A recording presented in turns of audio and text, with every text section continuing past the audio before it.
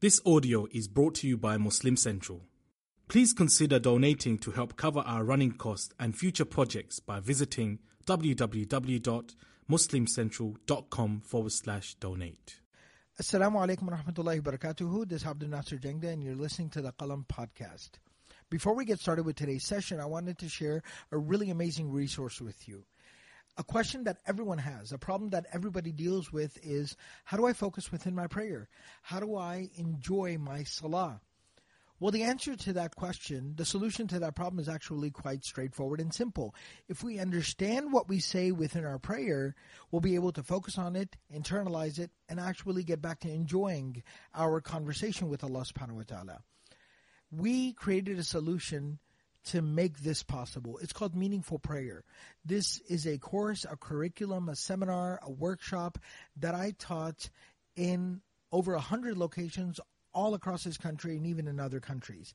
Tens of thousands of people have taken this course, and it has really turned around, transformed their relationship with Allah subhanahu wa ta'ala.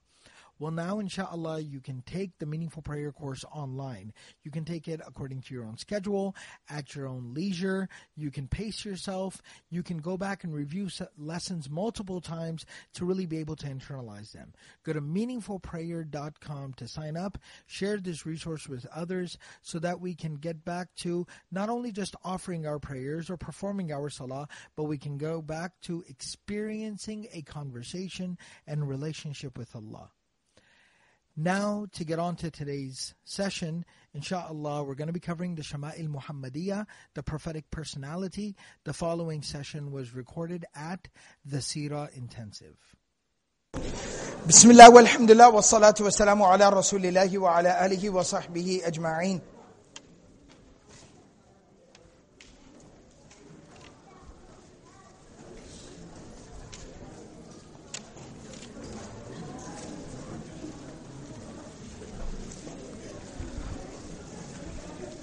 So inshallah, let's go ahead and get started with our session here today, inshallah, on the Shamail, the prophetic personality.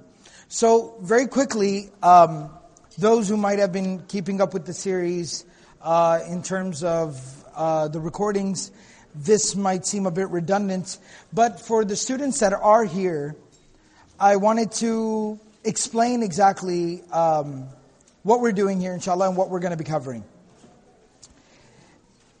So, as I had mentioned previously, that in the course of the study of the life of the Prophet sallallahu alaihi wasallam, of course, in its entirety, it's a profound spiritual experience. Nevertheless, there can be the dynamic where, when studying the life of the Prophet ﷺ, it can become somewhat of a history lesson. And one of the things that I very particularly try to implement within the intensives that we do is for there to be some type of a very spiritually engaging component to the program. And so here at the Seerah Intensive, this is the third year that we're conducting the Seerah Intensive, that particular spiritual component is in the form of the study of the Shamail of the Prophet sallallahu alaihi wasallam, the prophetic personality, as I like to translate it. And what this collection, so to give you a really brief introduction to the collection is compiled by the one that we are studying, there's a few different collections. The one that we are studying is compiled by Imam At-Tirmidhi, rahimahullah ta'ala. And this is by and far the most popular, the most well-taught, most frequently, abundantly studied of the compilations of the Shama'il, the study of the personality of the Prophet sallallahu alaihi wasallam. And alhamdulillah, what we've been able to do throughout the course of the Seerah Intensive, we've had it the last 2 years. We started at the very beginning of this particular collection. And each year, each of the first 2 years, we've been able to cover about a third of the collection. So what we decided to do was to continue moving forward And what that allows us to do is as you can see, we record the session as well. And then we're able to then make the sessions available online, open to the entire community. If you go on the Qalam podcast, you'll find the entirety of the first 2/3 of the Shamail taught there. And what this facilitates is that the entirety of the Shamail gets taught, gets recorded, gets documented, and everyone can, insha'Allah, benefit from it. So what we're going to be studying here, this particular year, insha'Allah, at the Seerah Intensive, is that we're going to be studying the Shamail Muhammadiyah, the prophetic personality, and we'll be studying the last third of the book, if you will, insha'Allah, which essentially begins with chapter number 45. The students should have in front of them the booklet that was given to them, that was provided to them, inshallah, so they can follow along there.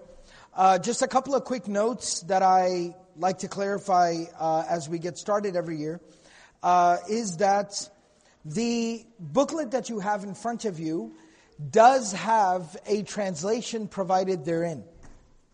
Now that translation is... it's been looked over a bit, so it's not completely horrendous. However, there is definitely some room for improvement. And so inshallah, as we're kind of going through it, we'll be able to further refine the translation, inshallah, as we proceed forward. So let's go ahead and get started. Now the way that we're going to be covering this is that I'll read the chapter, inshallah, and I'll read the entirety of the narration, and then inshallah I'll provide a very basic, brief translation of it, and then from there, inshallah, I'll go into a further explanation of it. Bi-idhnillahi ta'ala.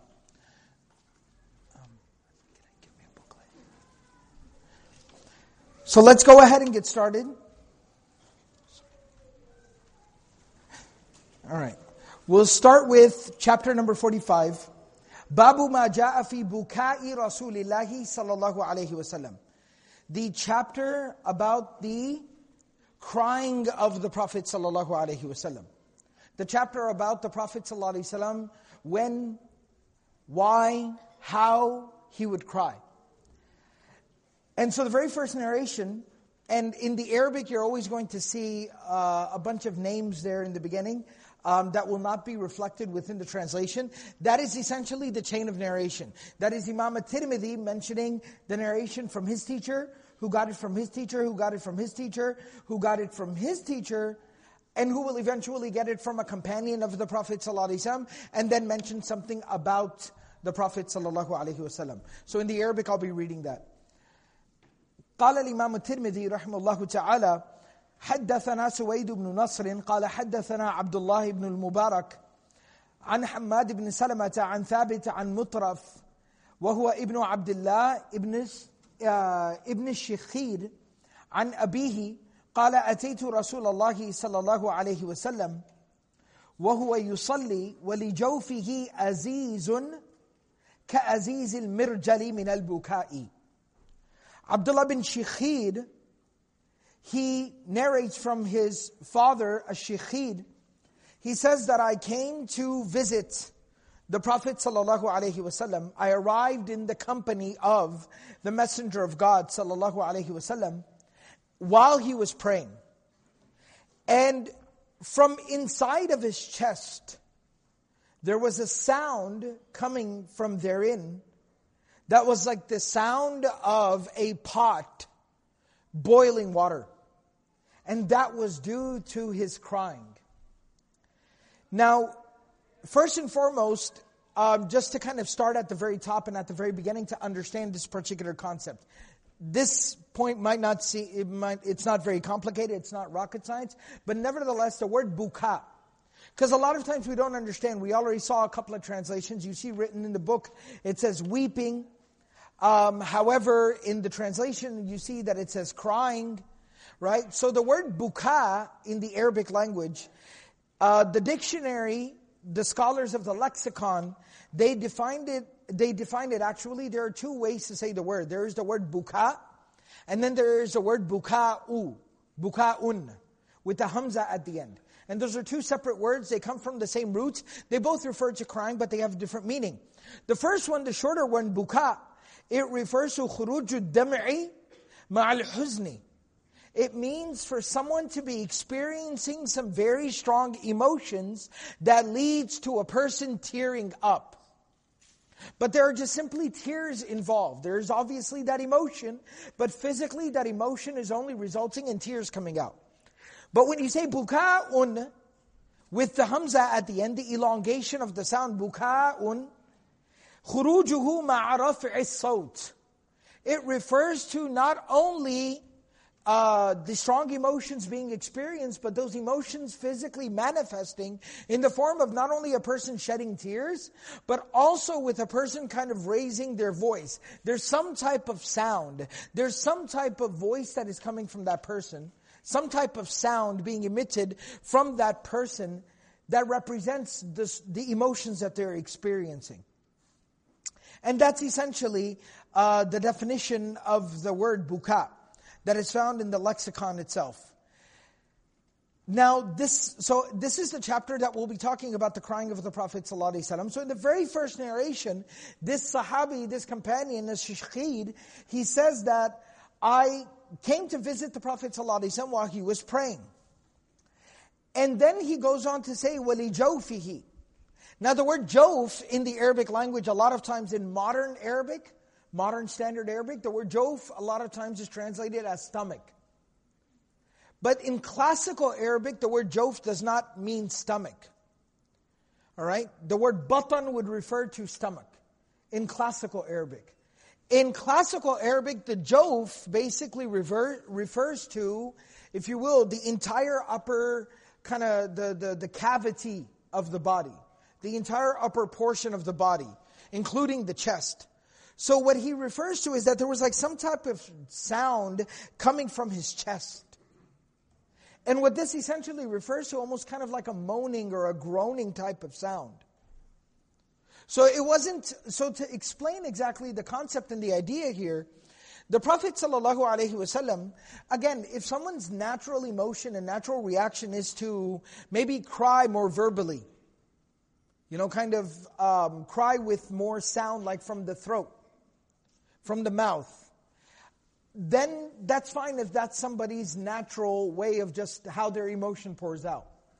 But there was a particular problem at the time of the Prophet ﷺ, and that problem was that there was a culture in place where there were professionals that would be hired who would basically, mourning, just like, maybe somebody hires, there are professionals that are hired for celebratory purposes, right? You might have somebody, musicians or singers or, a clown or a magician or whatever. There are people who are hired for celebratory purposes, singers and dancers and things like that. Well, mourning was a very big part of their culture. And it was actually a bit of a problematic part of their culture. It was like overt mourning.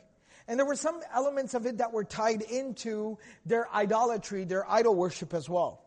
And so what they would basically do is that they would hire these professionals to come and to mourn and lament and be very dramatic and, have a performance for the mourning of the person. And it was very disingenuous. It was very inappropriate. And the reason why I say that there were some problematic elements of belief, because it fundamentally was like an expression of ingratitude. It was woe is me. Why me? Was kind of the tone of that lamenting. Right? And this was referred to as like nuha. And the Prophet ﷺ prohibited that. He put an end to that. He said, this is very disingenuous. It's not real at all. In fact, it gets in the way of expressing and experiencing some real emotion, because everyone's worried about a death happens, and instead of actually just dealing with it, you're worried about finding a professional on short notice who can come and put on a performance in front of the house. And so it's not good. And on top of that, it had elements of ingratitude. So the Prophet ﷺ put a stop to this. So because of that, because that was so predominant in their culture, the Prophet ﷺ had a preference kind of to curb that culture that was present there, to not like verbally kind of cry out and yell and shout and things like that. And so the Prophet ﷺ is crying, his tears were coming down, But it's almost like there was like this deep kind of moaning or groaning sound that was coming from his chest. So as to not be too demonstrative in basically whatever emotion he was experiencing, which we'll talk about in just a second. So that's what the word jawf refers to. And then it says, وَلِجَوْفِهِ azizun. Not azizun, but azizun with a hamza. And azza, it comes in the Quran as well, ta'uzzuhum azza, right? Azza in the Arabic language refers to movement, friction, haraka. All right? So to shake something, to move something, to rattle something. It's like azza. And you can hear that kind of in the sound as well. Azza. Ta'uzzuhum azzan. Right? And so it kind of has that sound to it. And so aziz refers to basically that kind of like, almost like a movement, like something's grinding. So think of the element of grinding. There was like that type of a moaning. That's why I describe it as moaning or kind of like a groaning that was coming from inside of him. And then it's compared to ka'aziz al-mirjal. The word mirjal in the Arabic language refers to a huge pot. Like think of a huge container, like a huge pot that you cook something in. So they used to particularly have these containers that were made from nuhas, that were made from copper, that they used to cook inside of. Like when they were preparing a lot of food. So they would throw a bunch of food in there, pour a bunch of water in there, and then light a fire underneath it and just let it kind of boil. All right? And so, and it's called mirjal, which comes from rijal, which means feet. Because the huge pot, it has a big base, so it just kind of sits on its own. So they would call it a mirjal, like it stands on its own two legs, so to speak.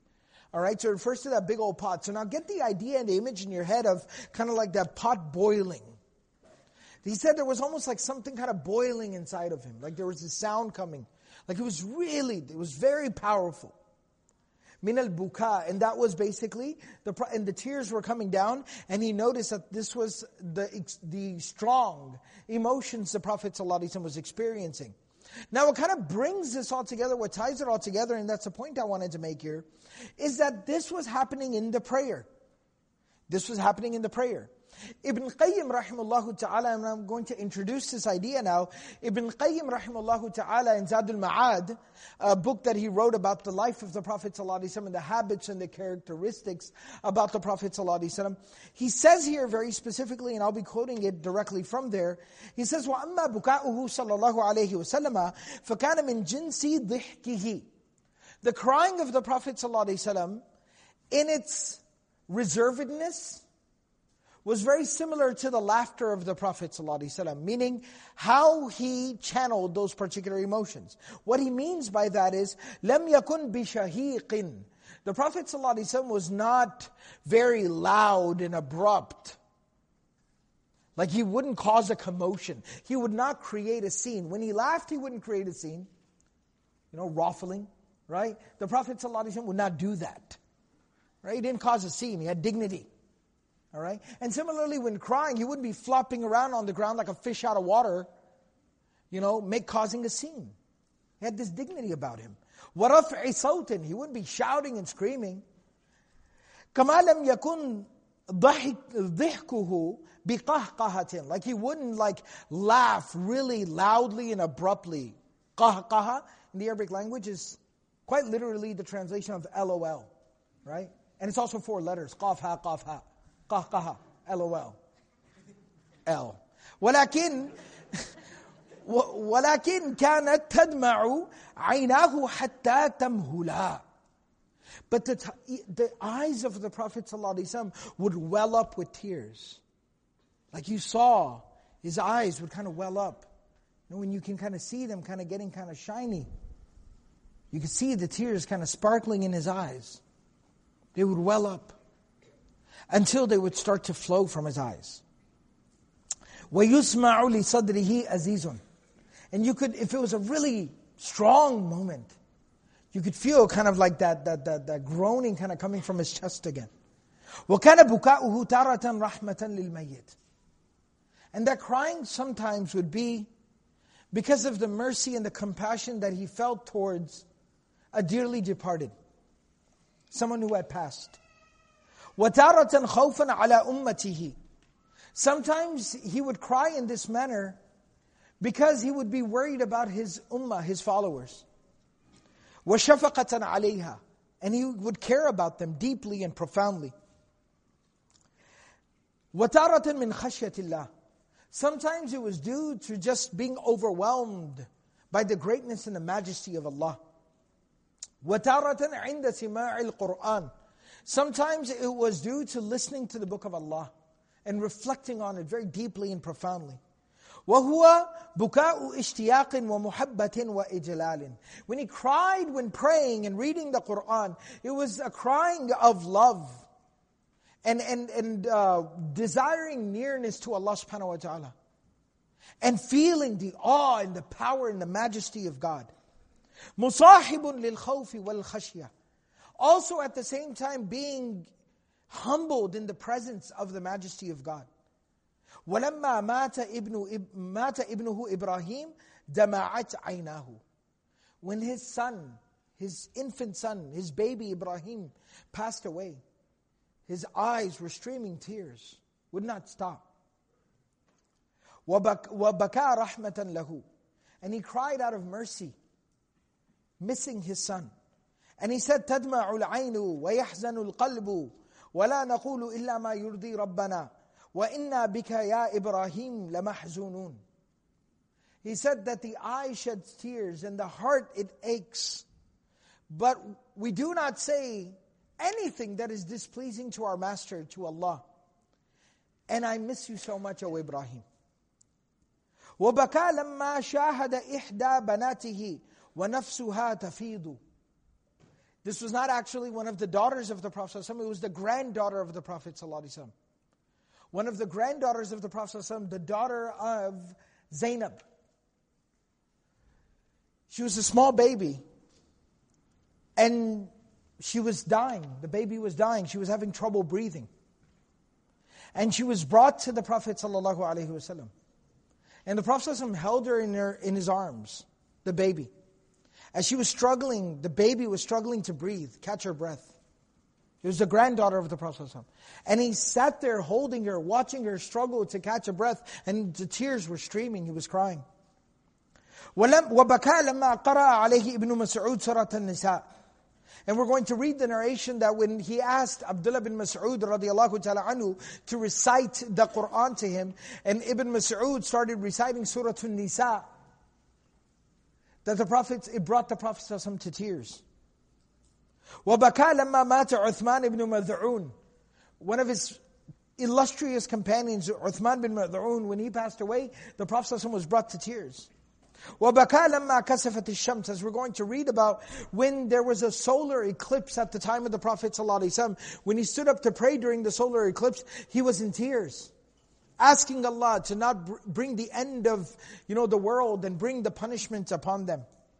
وَصَلَّى صَلَاةُ الْكُسُوفِ وَجَعَلَ يَبْكِي فِي صَلَاتِهِ وَجَعَلَ يَنْفُخُ وَيَقُولُ. And we'll talk about that. وَبَكَى لَمَّا جَلَسَ عَلَىٰ قَبْرِ إِحْدَى بَنَاتِهِ. Zainab, his daughter Zainab, his eldest, when she passed away, and she had been through a lot, the Prophet ﷺ said, my Zainab, she was amazing. She witnessed everything. She was there for everything. She saw everything. She understood everything we went through. And when she was leaving Mecca to come to join her father in Medina, she was pregnant and she was attacked at that time by a wretched individual out of hatred for the Prophet ﷺ. And he attacked her with a spear and wounded her. She lost the baby she was carrying because of that. And she suffered a wound that never completely healed, and she eventually succumbed to complications from that same wound, years later. And she was sick throughout, constantly nursing, dealing with that wound. When she finally passed away, the Prophet ﷺ got down. He was very old at this time. It's towards the end of his life. He was very old, but he got down into the grave and lowered her body and placed her in the grave. When he got out from the grave, they helped him out. He sat down on the edge of the grave, just an old father, bearing yet another one of his children.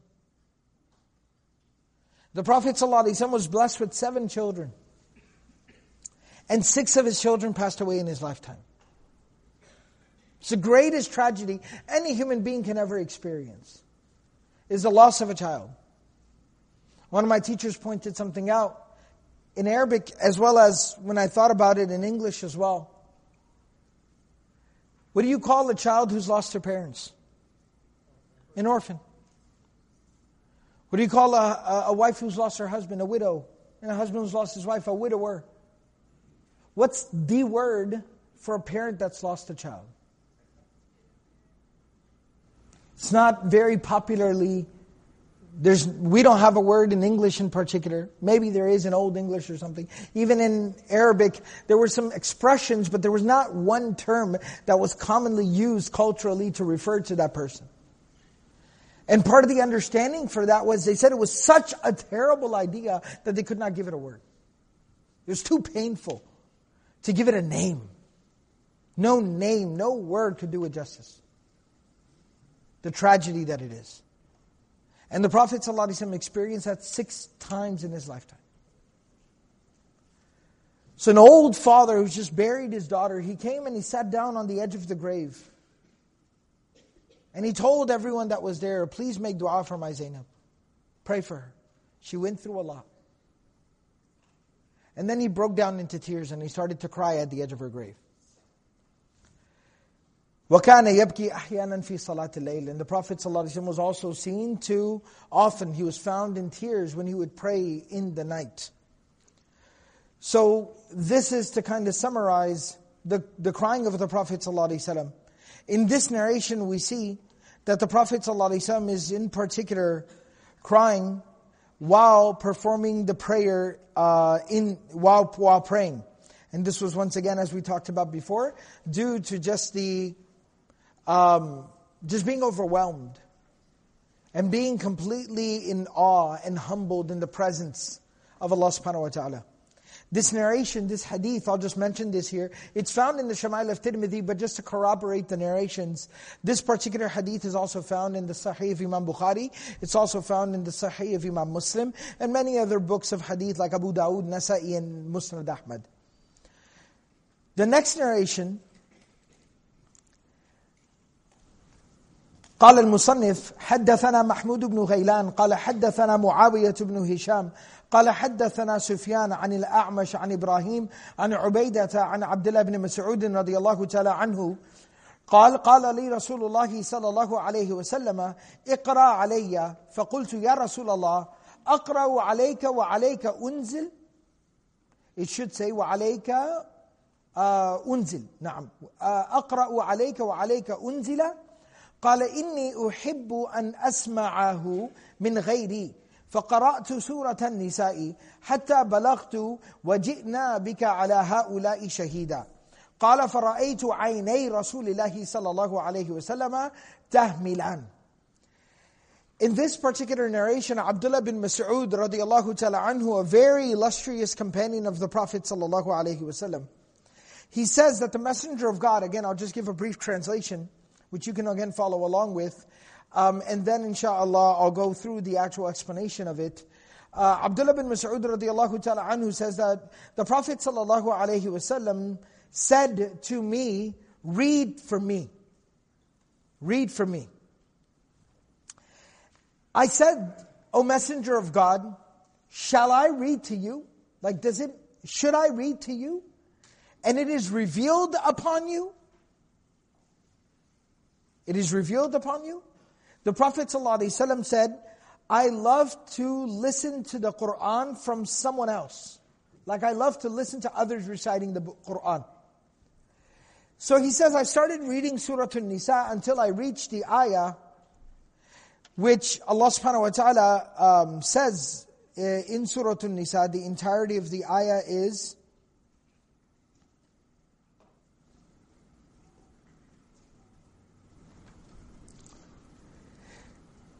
فَكَيْفَ إِذَا جِئْنَا مِنْ كُلِّ أُمَّةٍ بِشَهِيدٍ وَجِئْنَا بِكَ عَلَى هَؤُلَاءِ شَهِيدًا. That think about what that situation will be like when we bring a witness to testify upon each and every single ummah, each and every single group of people, and then we finally bring you, O Muhammad sallallahu alaihi wasallam, to testify and validate those who have testified against the people. What the ayah basically refers to is that the people that disbelieved throughout time, throughout history, the people that we read about in the Qur'an, the people of Thamud, the people of Ad, all these people who disbelieved, when they'll come on the Day of Judgment, they will try to contend their fate. Like, no, nobody told us anything. Nobody, told us what we could or could not do. And so Allah will call the prophets and the messengers that were sent to them, Hud alayhi salam, and Salih alayhi salam, and others. Allah will call those prophets, and those prophets will stand before God and will bear witness, will testify, I swear to you, O Allah, I delivered to them the message that you gave to me. I did what I was supposed to do. And then Allah will call the Prophet Muhammad sallallahu alaihi wasallam to testify on behalf of those prophets. That yes, these prophets are all truthful. They are prophets and messengers of God and they speak the truth. When he reached that ayah, Abdullah bin Mas'ud says, Hatta balagtu, when I reached that ayah, قَالَ فَرَأَيْتُ, I looked at the Prophet ﷺ and I saw that his eyes were overflowing with tears. They had welled up and the tears had started to flow from his eyes. Just being overwhelmed by that thought and that idea. So to get into the particular narration and give a little explanation here, one of the very profound things here is the Prophet ﷺ going to Abdullah bin Mas'ud radiallahu ta'ala anhu and saying, read the Qur'an to me. Which tells us right off the bat, right here, that the Prophet ﷺ had such a love and had such a connection with the Qur'an, and engaged and loved engaging with the Qur'an to the extent that it was not only just reading it in the prayer or reading it while sitting down, but he even wanted to listen to it. The Qur'an was constantly flowing through his life, through his existence. It was a part of his life. Walking and sitting and morning and evening and riding. He was even seen reciting the Qur'an while he'd be riding an animal while traveling. He was reciting the Qur'an while walking. He was reciting the Qur'an while sitting. Reciting the Qur'an while lying in bed. Even sitting in the masjid and then calling someone like Abdullah bin Mas'ud and saying, come here, sit, read. So this was the constant engagement the Prophet ﷺ had with the Qur'an. May Allah subhanahu wa ta'ala give us that level of a connection with the Book of Allah. And then secondly, the scholars also point out here that listening is its own activity. Listening has its own virtue, has its own benefits. And particularly, one of the scholars, Imam Bajuri rahimahullah ta'ala, he actually writes here, he says, إِنَّمَا أَحَبَّ ذَلِكَ لِكَوْنِ السَّامِعِ خَالِصًا لِتَعَقُّلِ الْمَعَانِ بِخِلَافِ الْقَارِ. Particularly in our case, the Prophet ﷺ was absolutely perfect. But in our case, he talks about it that listening to the Qur'an actually can sometimes allow you to just fixate on the meaning of what's being read versus reciting it, reading it yourself. Why? فَإِنَّهُ مَشْغُولٌ بِضَبْطِ الْأَلْفَاظِ. Because when you're reading it, you got to actually make sure you're reading it properly. And then you go back and you catch yourself and you're trying to make sure you pronounce everything properly. It's the Qur'an. You got to do your mud here, your elongation there, your ghunna, you're kind of pressing on the noon sound over here. You got to constantly be doing these different things. And so it can kind of take away from that. You pour a lot of attention and energy into make sure you're reading it properly. But when you're sitting there just listening to it, it allows you to think about it and reflect upon it. وَإِعْطَاءِ الْحُرُوفِ حَقَّهَا وَلِأَنَّهُ اِعْتَادَ سِمَاعُهُ مِنْ جِبْرِيلٍ وَالْعَادَةُ مَحْبُوبَةٌ بِالطَّبْعِ. And very interestingly, he says, the Prophet ﷺ had actually developed quite a fondness for listening to the Qur'an being recited to him. Because Jibreel alayhi salam would come and recite the Qur'an to him as well. And so he's asking Abdullah bin Mas'ud, read the Qur'an to me. And another very profound point here. See, the Prophet ﷺ taught and led by example. He taught and led by example. Our problem, my problem is that I'll tell y'all, you should have good character, you should have good akhlaq, and if somebody is rude to you, you be nice to them, you be polite to them. Now I say that, and what do you see 5 minutes later? Somebody kind of cuts me off, and I'm kind of like, hey jerk, right? Watch where you're going, pal. Right? That's how I respond immediately. Right after I told you, somebody responds to you, somebody acts rude towards you, you respond with dignity. You respond with generosity. You be a more dignified human being. And then I turn around and I act completely differently myself. The Prophet ﷺ didn't just teach us these lessons and talk about it. The Prophet ﷺ lived it and taught it through his example. And one of the profound points that Imam Bajuri mentions here, he says, وَمِن فَوَائِدِ هَذَا الْحَدِيثِ التَّنْبِيهُ عَلَىٰ أَنَّ الْفَاضِلَ لَا يَنْبَغِي أَنْ يَأْنِفَ مِنَ الْأَخْذِ عَنِ الْمَفْضُولِ. The teacher should never be afraid, it should never be ashamed, should never be embarrassed, should never find it beneath themselves to take from the student, to benefit from the student. فَقَدْ كَانَ كَثِيرٌ مِنَ السَّلَفِ يَسْتَفِيدُونَ مِنْ طَلَبَتِهِمْ. It was a tradition of our scholars of the past that they would benefit from their own students. They would benefit from their own students. Imam al-Shafi'i rahimahullah ta'ala studied with Imam Muhammad ibn al-Hasan al-Shaybani. Imam Muhammad was one of the students of Imam Abu Hanifa and also a student of Imam Malik. Great scholar. Imam Shafi'i studied with him. When he left the company, when he was kind of going elsewhere to continue his studies, and when they were parting, Imam Shafi'i was thanking him, thank you for all the knowledge and the benefit and the lessons and the mentorship, etc., etc. And Imam Muhammad said to him, he said, I do not say this as a formality, I mean it. You're not going to take it from me, you're not going to pay any attention to it. But you need to know, I have benefited from you far more than you've benefited from me, and that's just the God-honest truth. That is not just some false humility, that is not some formality being exchanged. It is the God-honest truth. I've learned more from you than you've probably learned from me. You just don't realize it. And that's what the Prophet ﷺ taught us to do. He's a messenger of God, and that's why Abdullah bin Mas'ud, now to go to the next point, when he says, عَلَيْكَ أَقْرَأُ وَعَلَيْكَ وَعَلَيْكَ أُنزِلَ, I should read to you, and upon you was it revealed? Like I learned it from you. He's not rejecting, he's not denying, he's not arguing. But it's just the shock of it.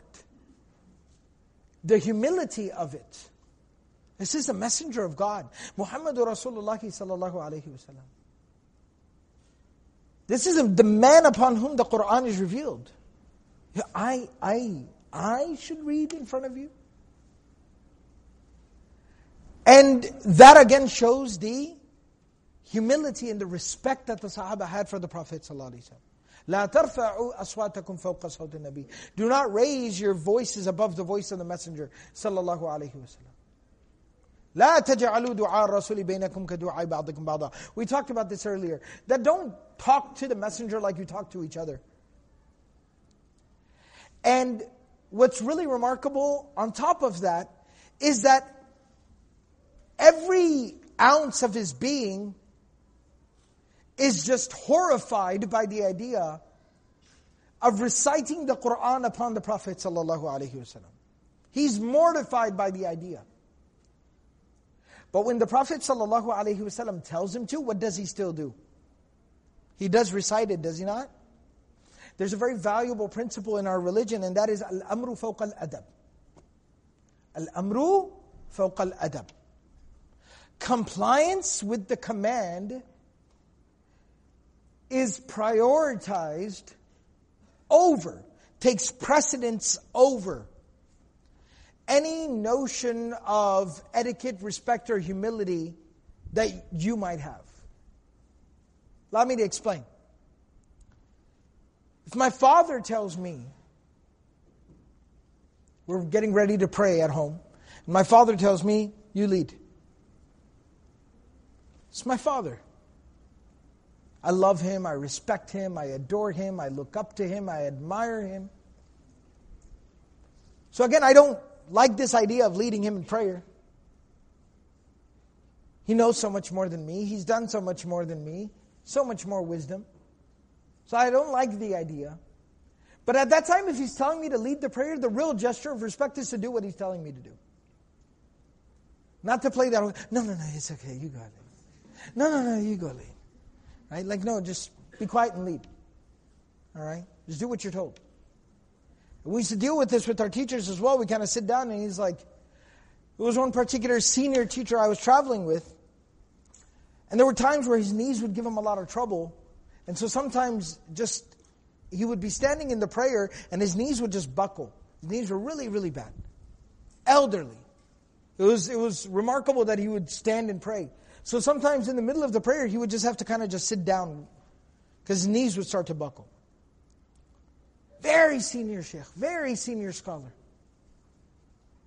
And so we're traveling and he tells me to lead the prayer.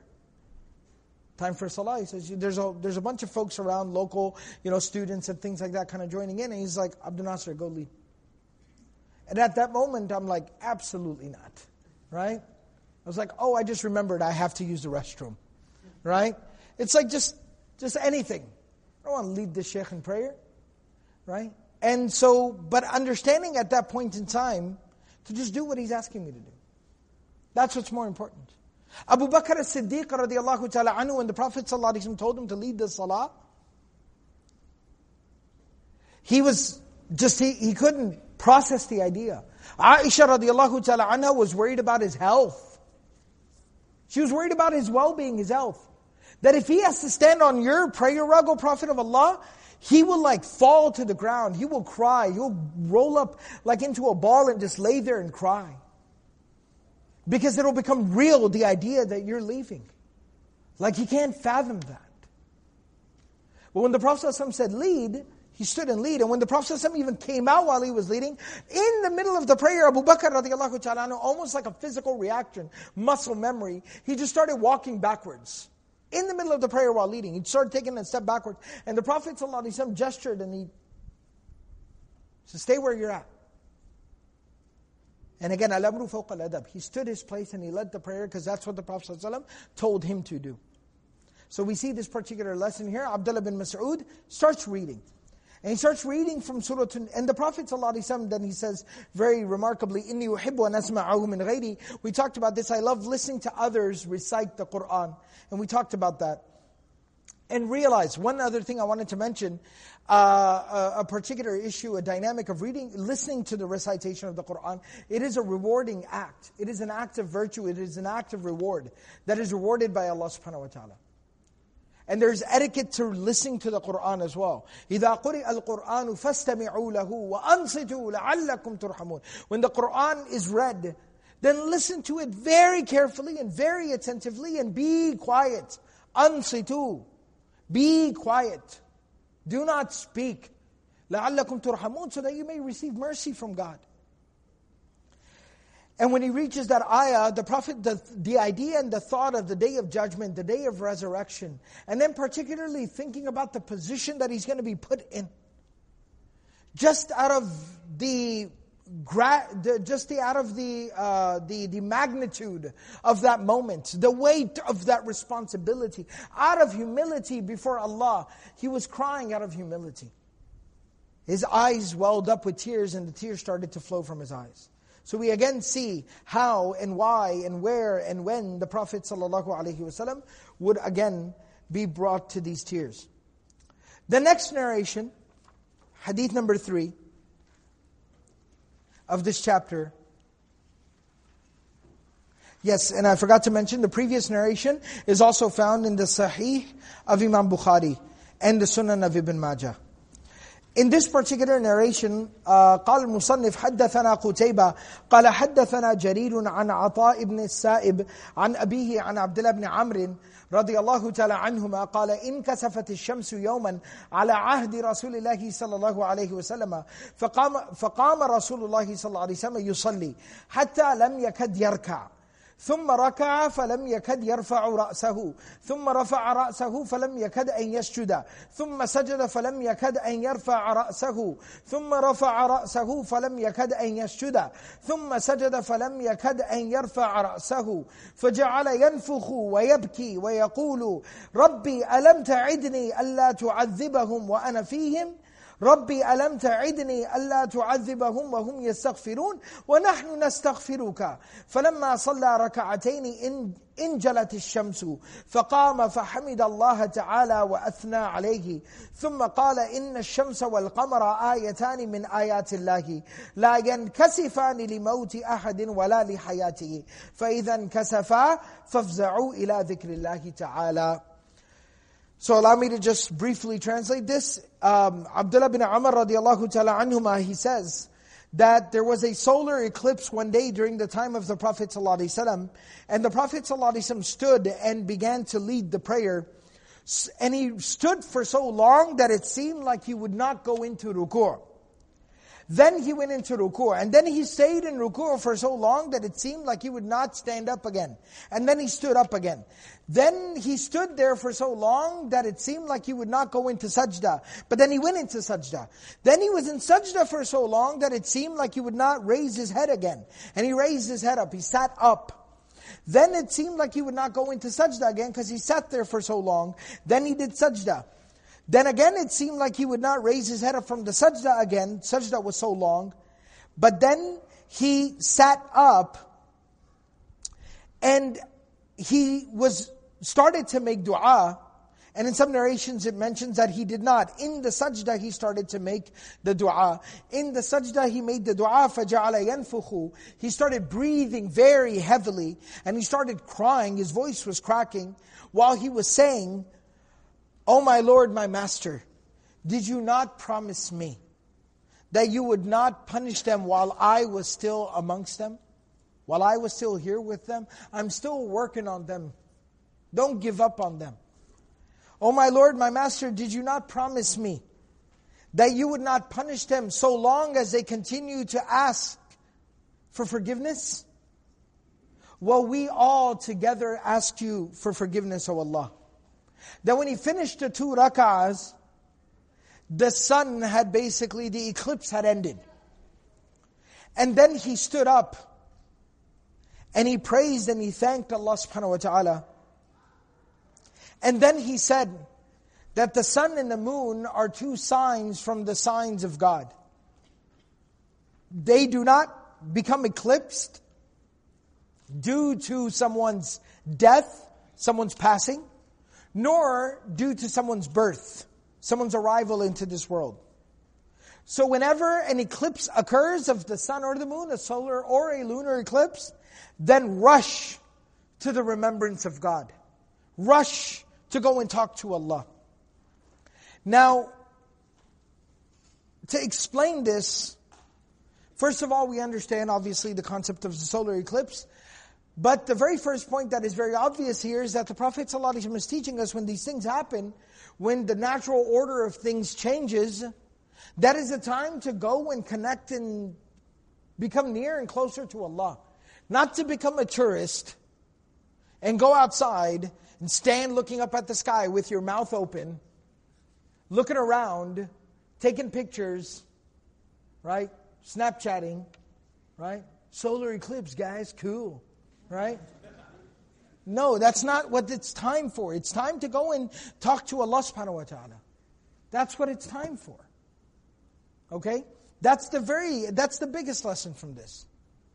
Number 2, we see the prayer of the Prophet ﷺ at the time of the eclipse was that he used to elongate the prayer to cover the entire duration of the eclipse. Long qiyam, long ruku', long sujood. Extending the prayer. Making dua in the sajda. And then the dua of the Prophet ﷺ, again, sometimes the English doesn't translate very well from the Arabic. That, "Did you not promise me?" It sounds in English kind of like someone's kind of whining or complaining or challenging. That's not what it is. It's saying, "Oh Allah, please, you promised me. Please, oh Allah, you promised me. You would not punish them while I'm still working with them. Please give them more time." It was a request. And it shows that desperation.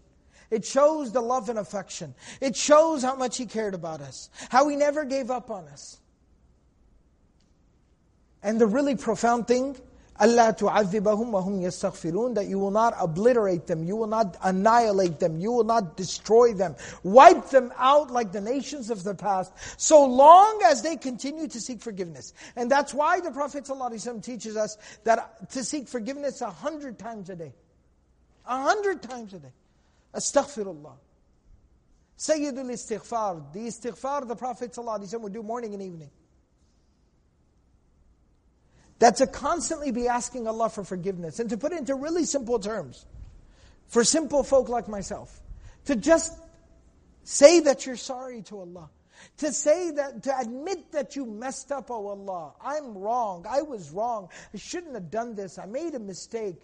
I'm going to try my best not to repeat this mistake. I'm going to try to fix my ways. Please give me another chance. And He will give you a chance every single time. Every single time. Udu'uni astajib lakum. Call out to me, I will answer. I've been waiting to answer all along. Just call out. Just talk, just ask.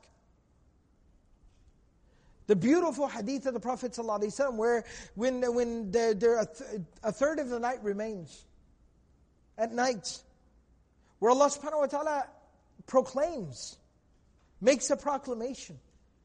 Is there anyone who wants to be forgiven? I'll forgive them. Just ask. That's all it takes. And so that's something very remarkable mentioned here. Then when the Prophet ﷺ concluded and he thanked Allah subhanahu wa ta'ala, he said something very interesting about the sun and the moon being the signs of God, and saying that they do not become eclipsed due to someone's death or someone's birth. Where is that exactly coming from? So there's two things. Number one, this was a problematic notion that people had, and there are superstitious ideas like this that exist even till today. Very unfortunately, even in Muslim communities, there was this problematic idea and notion that existed at that time, that the solar or the lunar eclipse would happen due to the passing of some great person, or due to the birth of a great child. And the Prophet ﷺ was dispelling with that notion. And secondly, some narrations mention that this solar eclipse happened the day after the passing of the son of the Prophet ﷺ, Ibrahim. And so the Prophet ﷺ was explicitly saying, absolutely no. Absolutely not. It has nothing to do with that. And then the Prophet ﷺ, of course, tells us, rush to the remembrance of Allah subhanahu wa ta'ala. And we see the Prophet ﷺ again brought to tears, asking for our forgiveness, asking for our protection, crying for us on our behalf. If that's in the light of that second narration, a day after he's lost a baby, a child. Think about how selfless someone is, where they're crying for someone else a day after they lost a child. That is who the Prophet ﷺ was.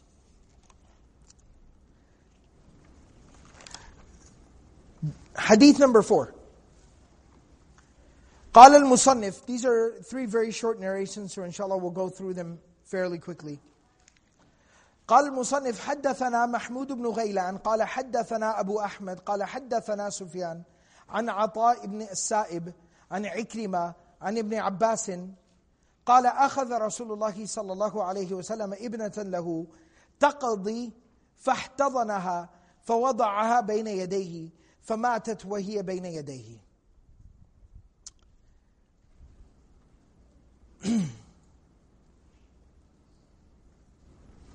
وصاحت أم أيمن فقال يعني صلى الله عليه وسلم أتبكين عند رسول الله صلى الله عليه وسلم فقالت ألست أراك تبكي قال إني لست أبكي إنما هي رحمة إن المؤمن بكل خير على كل حال إن نفسه تنزع من بين جنبيه وهو يحمد الله عز وجل.